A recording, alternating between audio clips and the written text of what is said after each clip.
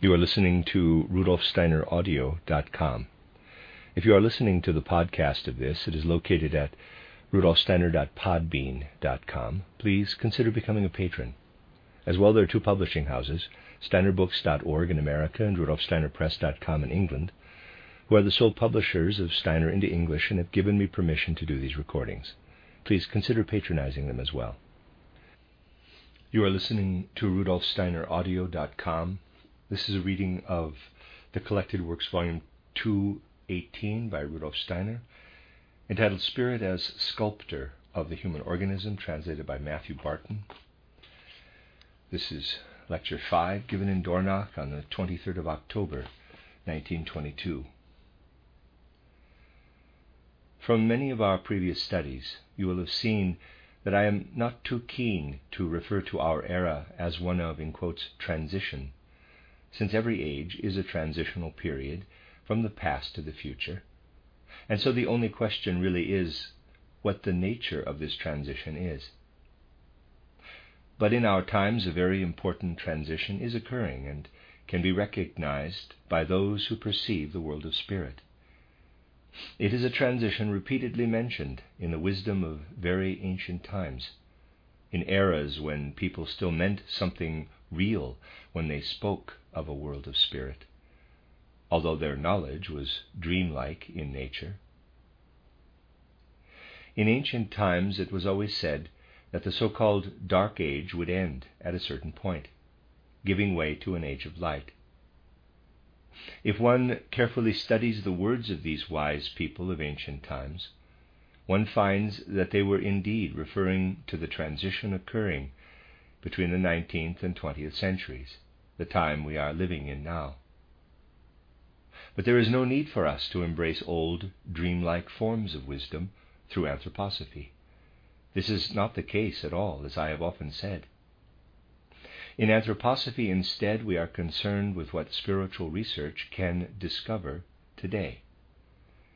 In other words, anthroposophy does not aim to renew some form of ancient wisdom, but is a modern form of knowledge. Yet in this matter of a transition from an age of darkness to one of light, our modern knowledge concurs with ancient wisdom. If we go by current external events, it does not appear as if humanity, civilized Europe in particular, is progressing from worse to better conditions. Yet it is true, nevertheless, that we are entering an age of light, as ancient wisdom tells us. We just have to see things in the right way. I would like to offer an example, firstly, to show the difference between an age of light and an age of darkness. Those who spoke in these terms around the 5th millennium BC, describing an age of darkness and one of light, saw this dark age as the consequence of a former age of light, and expressed the view that once the dark age had taken its course, it would be followed by another age of light. It will therefore be instructive to look back and discover how the earlier age of light, existing around the 7th or 8th millennium BCE, affected human affairs, and how it differed from the subsequent age of darkness from which we are now set to emerge. To study this, I want to use an example, as I said, that of healing or medicine. We can learn a great deal from this domain in particular. In the ancient light, or lucid era, healing did not take the physical human body into account. No one even thought of doing so. In that ancient epoch of light, no one even spoke of illness as we do today. And in future we will once again cease to speak of it as such. Naturally, in those times, human organs could degenerate and give rise to some kind of loss of health.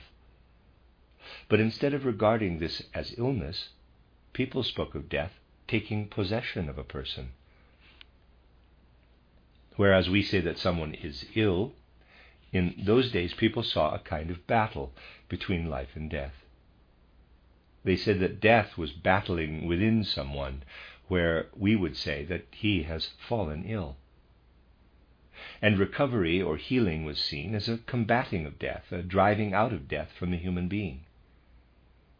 Thus life and death, not health and illness, were seen to be at work. And what we regard as illness was just a special instance of death, a little death, if you like, whereas health was seen as life.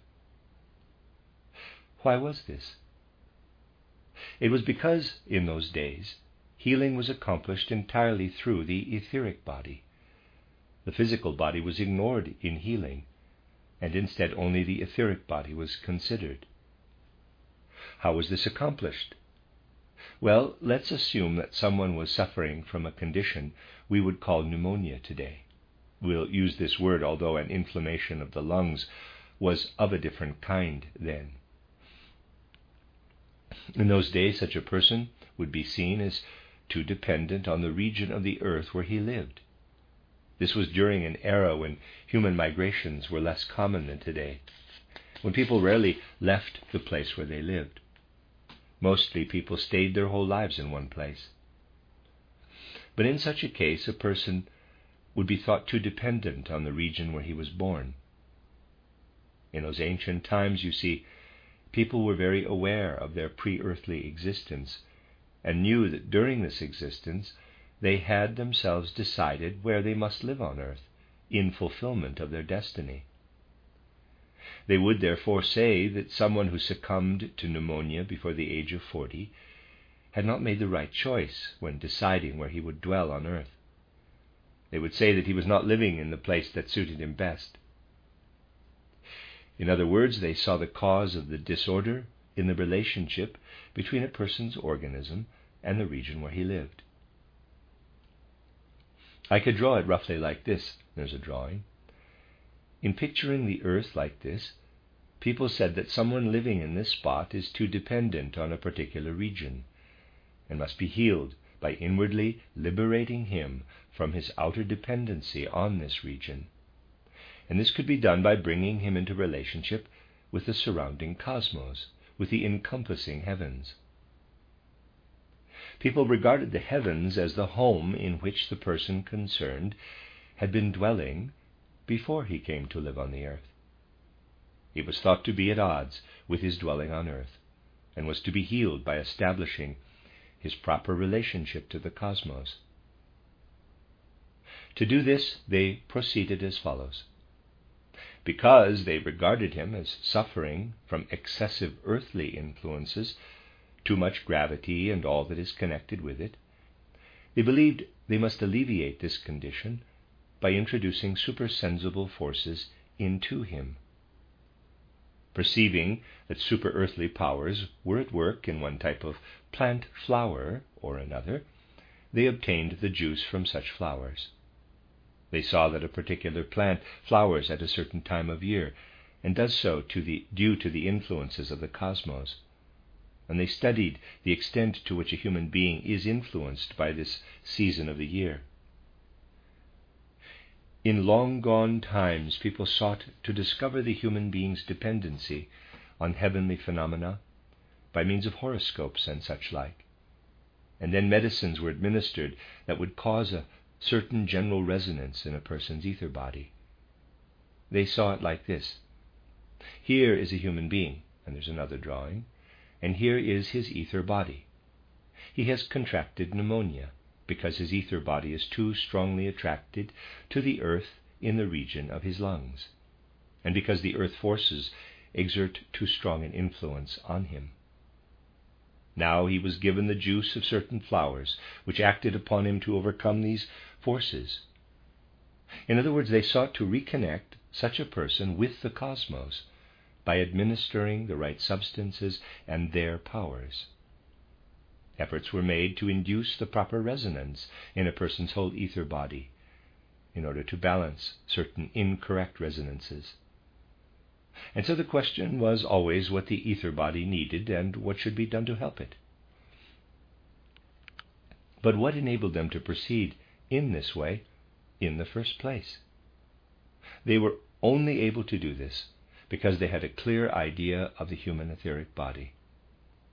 In those former times, people not only perceived the physical body, but they saw it shine too. They saw the ether body. The human being was a being of light, and in the same way that we can tell by looking at someone nowadays if he is feeling off color, if he is pale and therefore ill, so in those days people's state of health was apparent in the ether body, its coloring, in its red, blue, or green appearance, for instance. At that time, human knowledge was founded on light, on the light indwelling people. So we can take the phrase quite literally. This was an age of light, when the light living in people could really be perceived. If you consider human health and illness, you will find that today light still has a huge effect. We have to ensure that the right amounts of light enter our organism. As we know, children who are deprived of light at a delicate age can get rickets or other disorders that are likewise connected with lack of light, though also, of course, with other factors, since illness never originates in a single cause. But conditions such as rickets are certainly connected with receiving too little sunlight. Children living in the city in blocks of flats where not much light penetrates are on an average far more likely to get rickets than those exposed to adequate daylight. So we can still say today that we absorb light. Yet the light we assimilate today, if I may put it like this, is mineral light. We absorb the light that has shone down upon the earth, on its minerals, and is reflected back to us. Even the light that falls on meadows and trees is conveyed to us minerally. It is dead light, which we imbibe through our skin, through the whole of us. In those ancient days of light preceding the age of darkness, people were aware that this dead light really had no significance for them. Modern historians and cultural historians know nothing about such things. The light we value so much today was of scarcely any worth to those people in olden times. The distinction they made between the light they valued and the light we value so much today could roughly be described as one we make between a plate, fork, and spoon when we eat, and a cake or other food on our plate. We eat the cake. The knife and fork are useful, of course, but we don't eat them. So, for those ancient people, the light we value was present too, but the light they esteemed came from the realm of plants. And this is something we no longer assimilate at all in the way people did once, in those old eras of light. Nowadays we enjoy going out into the sunshine. In ancient times, a person enjoyed walking over a meadow or through a wood because he absorbed through his skin the light that the wood had first assimilated, that was enlivened in the wood and on the meadow. And the other light, the dead light, was an added flavoring, like salt. For us, the salt has become the chief thing. In olden times, people lived in the light which the flowers and the trees gave them. They experienced this light as a source of inner enlivening, feeling themselves imbued with inwardly living rather than dead light. We have no conception at all of this with our abstract pleasure in the woods, in the flowers, in everything which one can say is Philistine in cosmic terms. Of course, it is still beautiful, but it is Philistine when compared to the inner rejoicing experienced by ancient people when they walked in the woods or over the fields, when they encountered everything living under the heavens. A person of these ancient times felt connected with his trees and with a particular plant that suited him well. Ancient people felt the most vital sympathy and antipathy with this plant or that. Whereas, when we walk over the fields, surrounding the Gyrtianum, say in autumn, we have only a Philistine sense of the meadow saffron, the Colchicum autumnale, perhaps just admiring its beauty.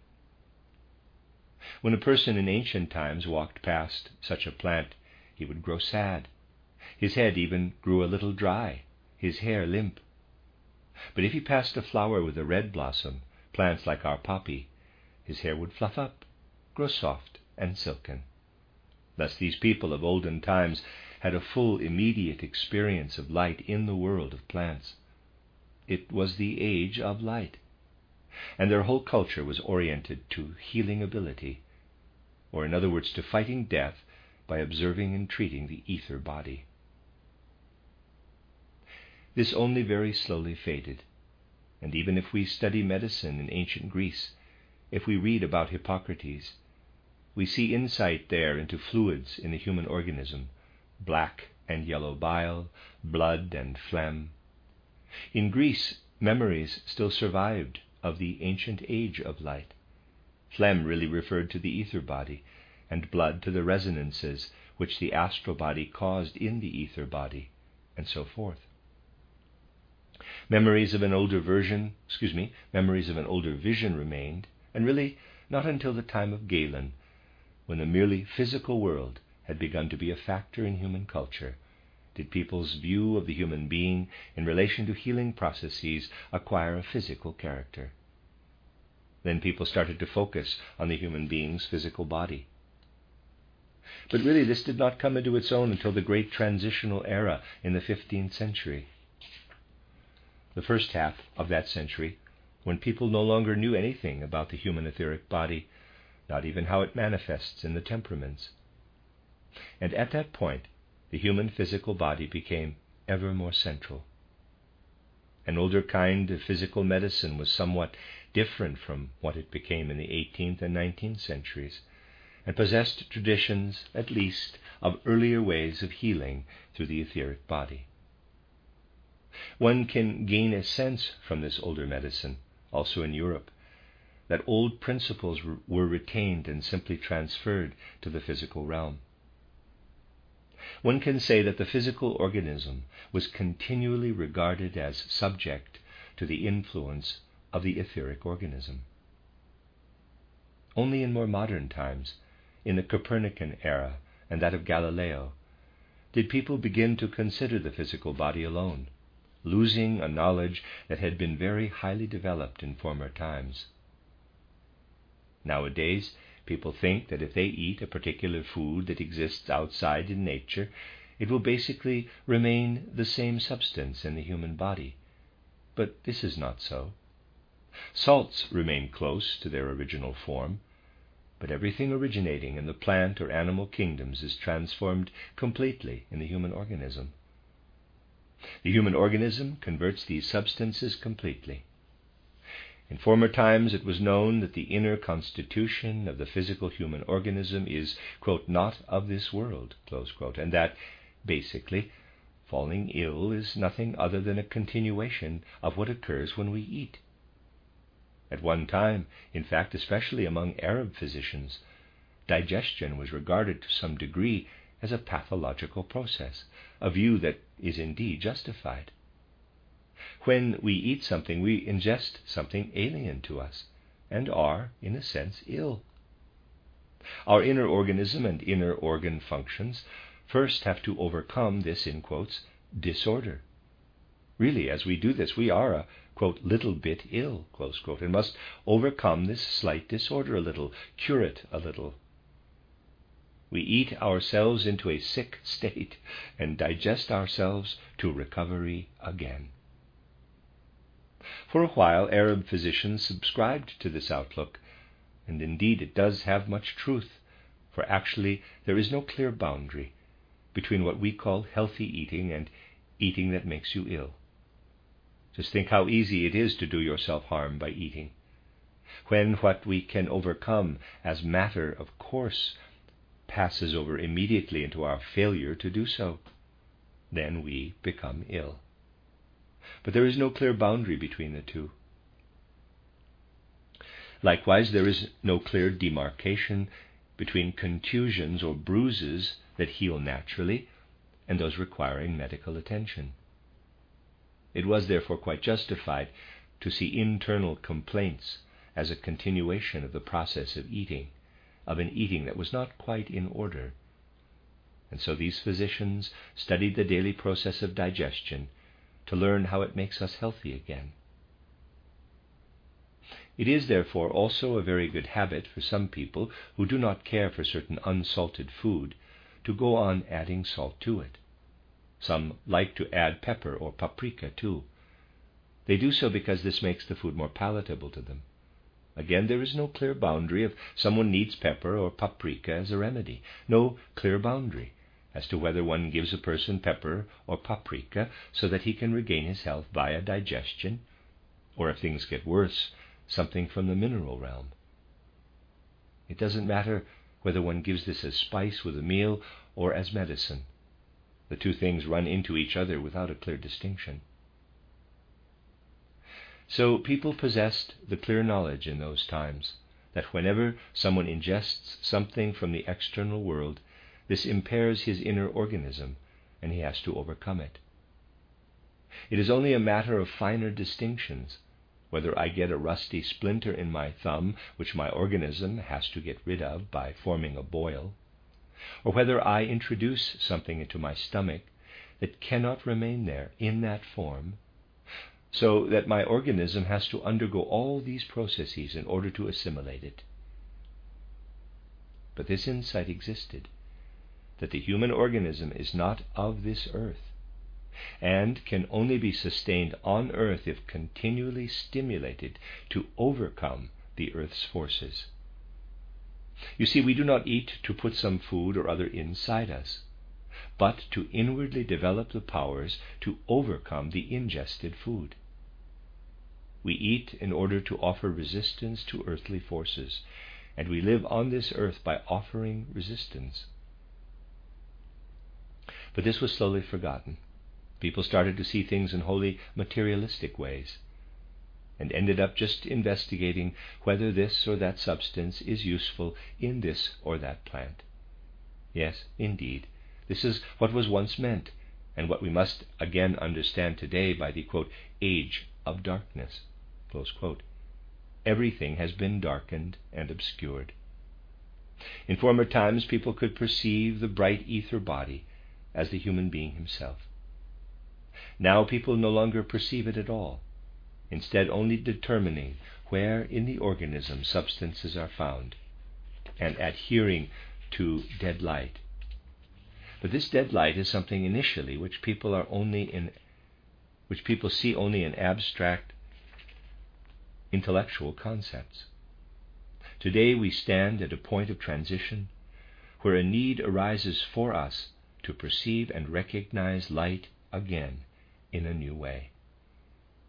In former times, people knew that they possessed this light-filled ether body. Now we must increasingly develop a form of etheric perception in the external world, in particular the world of plants.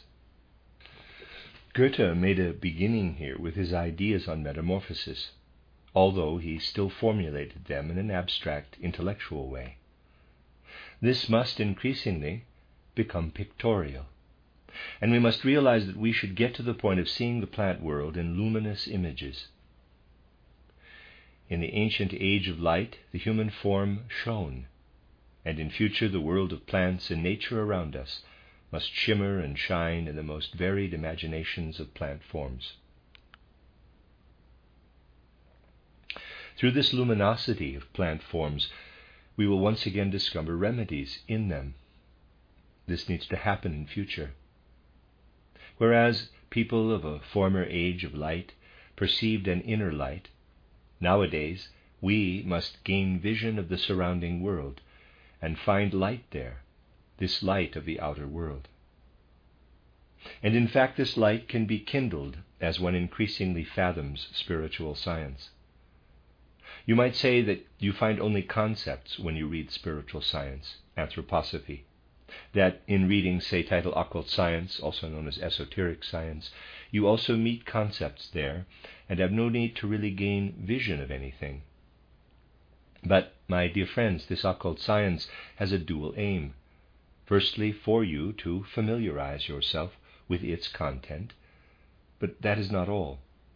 Once you have read my occult science, as you would read any other book, then all you have for the time being is the match. If you want fire, there is no point in saying, "This match is not fire." Of course, a match does not look in the least like fire. Occult science does not look like clairvoyance. But the match will look like fire if you strike it. And if it doesn't catch at the first strike, you strike again and keep trying. It is the same with occult science. Having read it like any other book, you just have the match in your hands, but strike it properly in your whole being, and you'll find it flares up. It will do so, my dear friends, even if so far it shows scarcely a flicker. And those who say that this is still far removed from the clairvoyance they seek are just looking at the match and not striking it. You have to first know the nature of the match, for otherwise you might delude yourself into thinking that a pin could strike a flame. A pin, in other words modern science, cannot do this. Only a match will burst into flame. A real match can and will. Today the human race faces the need to do this, and it may be that something like medical knowledge and skill will most vividly show whether people find a transition or not, from merely looking on at the obscurities of substance, observing a flower outwardly, say as people do today, to an imaginative, pictorial vision gained by striking the match, and using insights acquired in this way to perceive how a particular substance affects the human organism. This is where humanity stands today. It needs to pass from darkness into light, and learn to use light-filled judgment. Let me clarify this with an example. Let's assume a modern physician diagnoses dilation of the heart in a patient. There's not a lot you can do with such a diagnosis. Perhaps one sees if something or other will help, but there is no insight into the whole context, no connected understanding. True insight will show us the following, however. I have often explained that we renew our organism entirely every 7 years, and last time I told you how this renewal is accomplished. Starting from the kidney system, unprocessed substances are, in a sense, continually dispatched upward or forward or downward. The head system accomplishes a rounding off action. From the head system, continual waves emanate, which create form. And from the kidney system come effects, which these waves interrupt and shape, doing so 4 times faster, as I said. Now, consider an organ like the heart. There's a drawing. Here, too, a renewal occurs in all of us after 7 or 8 years. The heart is made new. You can observe that when you cut your fingernails, they grow again, keep growing. And the same is true of the whole human being. His substance is renewed from within outward. Now consider what happens, though, if the rhythmic system is not working properly, specifically in a case where these radiations from the kidney system shoot out far too quickly for the rhythmic organism, giving rise to the wrong ratio rather than 4:1. This varies from person to person, for we are all individual, but basically this is the ratio that applies in the organism we possess. Let's assume this is not functioning properly, that the radiation comes from the kidney system is too rapid. What would result? This can result in the following. The process of renewal is happening all the time, of course. And now let us assume that before the old substance has been entirely expelled, there's a drawing, the new has been inserted there. Things are happening too rapidly. If renewal is happening too fast, we get conditions such as dilation of the heart. Incipient heart dilation will tell you immediately that kidney function is not in order. If you give serious credence to the fact that our bodies are renewed in 7 or 8 years, you can discover this, that a renewal has been accomplished after 7 years without enough of the old substance being expelled, so that the organ stretches, or at least seeks to do so. We need to learn to look at things in such terms, to see them in living movement. This is a development we must embark on. Above all, we must learn to look beyond narrow confines. For how do physicians make their diagnoses today? A modern physician diagnoses such a condition by recording the shape of the heart, in other words, by examining its current finished form. But in fact, doing so is not of great importance, for the heart is an organ that continually flows away and is reconfigured. An inner mobility is at work here. And if I just record its given shape at any moment, it's rather like drawing a flash of lightning, which is also in continual motion. I have to grasp the living nature of the human being if I wish to understand him. And I only find this living quality if I understand the whole world and draw my insight into the human being from the whole world. This enlivened way of working and seeing is one we must embark on. Above all, we ought to start developing such inner mobility in children in school. It is a terrible thing to keep children immobile in school. I always feel pained, for instance, to see children using a fixed triangle for all kinds of things. Such stasis is of little worth. Really, the children should have a triangle that can alter its shape and position so that they gain a sense that everything should be grasped as moving and changing.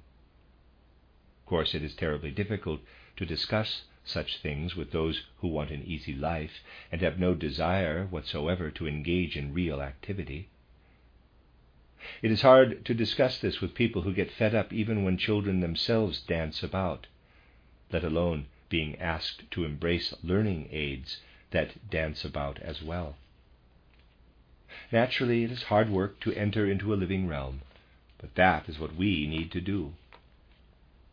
In summarizing all this, we arrive at a prompting to raise ourselves into a new age of light, to pass from a dark age into a light age. And since people are unable to do this, or rather they persuade themselves that they can't, or because they don't want to, because they cling to what they are accustomed to and refuse to enter a new domain, we are witnessing terrible catastrophes in our time, for the old is no longer adequate. And such catastrophes will increase if people continue to drag their heels when it's time for a new departure. The catastrophes that occur are a reaction to the age of darkness, which no longer belongs in the modern era. Yet it is, of course, incredibly hard to meet with understanding, since my inkling of the new age of light arises at most in the conflict between the older and younger generation. Young people will think that the older generation are Philistines, and this has its precedence. The great German philosopher Johann Gottlieb Fichte sensed this when he made the classic statement that all 30-year-olds ought really to be killed, since people are only decent human beings until that age. Fichte famously said this, and since Goethe was already a good deal older than 30 when he did, he was extremely annoyed and made this notion the subject of mockery in Part 2 of his Faust. In fact, of course, one finds that young people happily regard older ones as Philistines, but then, after a certain age, often become still greater Philistines themselves. Well, it seems to me that we have two choices, either to become adherents of Spenglerism, which will spell the downfall of the West, or to get used to the idea that a new era of light is emerging, to affirm this new era as opposed to one of darkness when people were like earthworms in relation to the cosmos. Historically, we needed to be earthworms for a while to avoid being entirely subsumed by light. We could only develop our freedom in this age of darkness, and then only at the conclusion of the dark age in modern times. We could only achieve freedom because light left us to our own devices to lead an earthworm life. I told you that people in the ancient era of light primarily received light from the world of plants. Plants imbibed the cosmic light, if you like, and human beings drank this light in turn from the vessel offered them by plants. Today we have only dead light. But on the rays of this dead light Christ once entered and fulfilled the mystery of Golgotha. This is the great cosmic secret of modern times. It is true that we have dead light, and this cannot fill us with bliss. But Christ entered the realm of earth on the rays of dead light and fulfilled the mystery of Golgotha. And it is because we have the dead light outside and surrounding us today that we can enliven Christ within us.